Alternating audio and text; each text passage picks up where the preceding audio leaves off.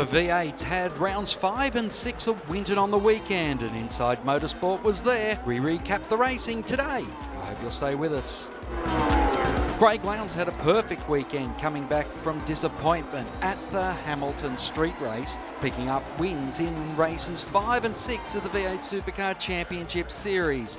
In race 5, it was a mixture of strategies, seeing the brand new soft compound Dunlop tyres introduced for the first time being one of the many changes in the 100-kilometre race. Lowndes was good enough to keep his nose out of the wrecks and into the victory lane. On Sunday, he backed it up again with another well-strategised race to take the victory, ahead of Mark Winterbottom and Garth Tander. Here's what the drivers had to say at the post-race press conference on Sunday. Yeah, look, I think it was a bit of a shame really for Jamie, because we had two good strong cars there, and because of that safety car, I think everyone pitted. I actually missed my my spot and had to push the car back because I couldn't get the reach of the fuel hose on the car, and with that it was sort of a huge congestion. Jamie was sitting on the outside of FPR guys, and I think Frosty got caught up, couldn't get out as well, so it was a big confusion through that whole section. We got going, pulled umbrella at the start of the race, obviously on the soft option tyre, had good speed, and we actually opted this morning, because we didn't actually think about it last night too much, but this morning we opted to reuse our soft tyre at the start of the race. But we had to get to sort of around lap 20 before our fuel window was able to get us to the finish on one stop. So we had a good speed. The tyre went off about lap 15, so the last 5 laps. Both Jamie and Frosty were starting to pull the gap back, and got going. As I said, it was congestion through the pit stop, but really all in all the car ran strong. Even putting on the standard hard tyre, the car was running strong, running smooth, had enough bar adjustment, and in the end, we really didn't have a lot left, but obviously with the gap, it was a lot easier to maintain. So talk us through that pit stop. Obviously, we'll get Mark Winterbottom's point of view quite soon, but clearly your stop was slower than the FPR team. But did you guys sort of know that you were going to double stop? Did you know that Jamie was sitting out on the outside in the transit lane as well? It looked a bit of a mess from where I saw it. It was chaos, really. It was. We knew if there was a safety car period around that time that everyone would be in, and the way the garage is situated and the way that we position the booms, it was very, very restricted, and with the lock of the cars, it's very hard to get in and out.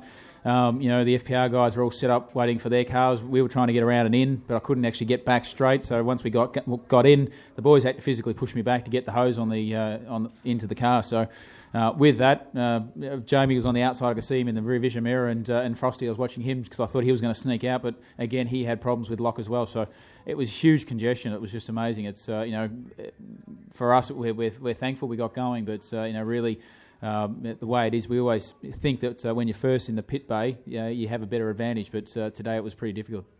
And of course you charged up and eventually passed Paul Dumbrell, and you're on the back of Jason Richards doing all the right things. How are you feeling after the Dodo Racing Team Commodore planted itself firmly in your path going into turn 1?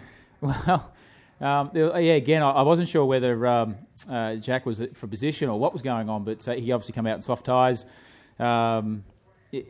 I thought he'd saw me, and he didn't have a driver's side rear vision mirror, but he actually drifted wide to let us through, but I was already on that side and ran wide and pulled umbrella, and the guys got through again and had to get going and repass him again. But once we got into that situation, we were following Jason Richards there for a long time, and we knew he hadn't pitted. We didn't know how long he was going to last, but his tyres weren't that flash towards the end, and thankfully he was I think he ran out of petrol more than anything, and he had to pit, so gave us a better clean air.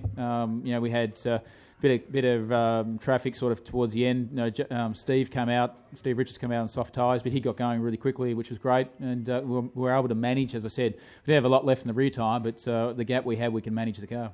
How much information were being given by your engineer, Jeremy Moore? Because, of course, the timing screen went on the fritz and showed you in 26th spot there for about 9 laps, so that would have been a bit disconcerting. Hopefully he didn't convay that to you. No, he didn't, but it makes sense because Roland got on the radio, so that's probably, all the confusion going on in the pits. Roland doesn't talk to me, or normally anyway. Because at that stage I was more worried about where Jack was, whether he was for position or what, because I knew he had good speed, and he was giving me the hurry-up taps, and, really for us, I was happy to let him go, but I didn't know if he was for position or not. Yeah, well, he wasn't. No, thankfully.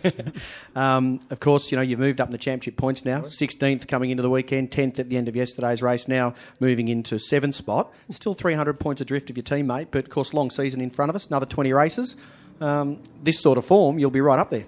Yeah, well, look, it's one thing to get good results, but it's the others for other people now to have bad results. We've had our bad results, and hopefully we can maintain this sort of momentum. But as I said, Jamie was caught up in that mess in pit lane, and his car was far better. I think he finished 13th. They told me, so I'm sure he's disappointed. But we'll move on and we'll head to Tassie. Well, a great job from you. Congratulations on your first place today. Frosty, good to see you back here again, mate. Dramas yesterday. Your race a little bit slow early. Was that a conscientious approach in the first couple of laps so you couldn't quite keep up with them? Talk us through what was going on there. I just wanted to finish a race. I just wanted to get to the end and stay clear of the drama early on. And, the guys on soft, there's no use fighting them because, you see yesterday some guys got turned around with guys just lunging down the inside in the soft. So just tried to stay clean on the first couple of laps, let the tyres come up and Jamie got away a bit, but then pulled him back and knew I had a good car on the hard tyres. And once the pit stop came in, I thought we'd jump him in the pits there because our guys have been pretty fast on the guns. And unfortunately, I got boxed in and couldn't get out and come out in position behind Paul and Craig and pretty well stay there. But the car was strong and it's about track position. You're racing for track position here, and unfortunately, we just couldn't get Craig in the pits.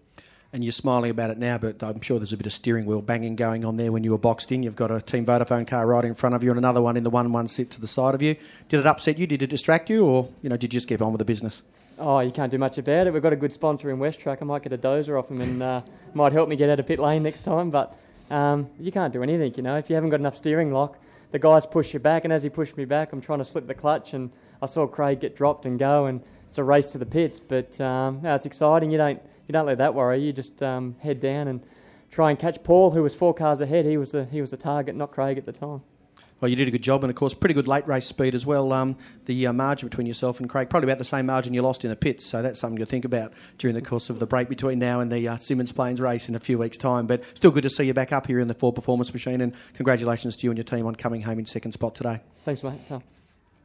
Garth, a tough race for you, another tough race, but you keep accumulating points despite the fact that you're not scoring race wins, and that's obviously very important, as it is for your teammate who currently sits second in the championship. Talk us through your race and where you sustained that damage, because that must have been a bit of a distraction, the flapping right front bonnet. Yeah, it was actually the race itself. Our speed at the start wasn't very good at all on the first set of hard tyres, and just tried to settle in behind Frosty and go as hard as I could, but our speed certainly wasn't as quick as Jamie and Frosty on the hard tyre straight up. So for whatever reason, I don't know what that was, we struggled in the first stint, and then after the stop, a car came alive. The car was fantastic. It was very, very good, and we started to mow our way through the field. We didn't have a great stop. One of our main gun guys got badly burnt about 2 minutes before the race. And one of our reserve guys had to go onto the gun, so he sort of had to throw the suit and fire gear on all in about 30 seconds and do a pit stop. So, we battled through that. We didn't have any bother with congestion or traffic jams up our end of pit lane. It's nice and clear up there. It's great. So for the rest of it, it was all good. I had to save a lot of fuel at the end of the race, though, so we're just monitoring the gap back to PD and just happy to get third like Frosty, just happy to finish a race reasonably well. So the damage in the race came from I was chasing Richo, and I think we came up on a lap car, and the lap car carved Richo up, and he stopped, and then I had to stop and couldn't stop in time, and just actually it wasn't a big hit, but it's bent all the bonnet up and it was flapping around. I thought that's all I need now, the bonnet to flap up and have to go back in the pits, but fortunately it stayed down, and we survived for third, so good points for myself. Will wasn't far behind, so good points for him, good points for the team. Not the result that we wanted this weekend, but we proved that we'll keep fighting. Yeah, well, the car certainly was going quickly mid-race, but late race, were you just tapering there, just saying, look, I'm just going to bring it home? I noticed you short-shifted a couple of times, the sound of the car changed. No dramas? I was just saving fuel. It was like the full NASCAR spec rolling around 20 mile an hour off the pace. So, look, you're just saving fuel, and I think the guys driving it back from the podium probably would have run out of fuel then. So. Well, third place overall, nothing to be sneezed at here. No, we're happy you're with that. A regular visitor to the shores of the podium celebration and also the press conference, so congratulations. Not bad for a bloke that forgot how to drive yesterday, apparently. We'll have more from Winton next week on Inside Motorsport with the supports. Inside Motorsport is produced by Thunder Media for the Community Radio Network.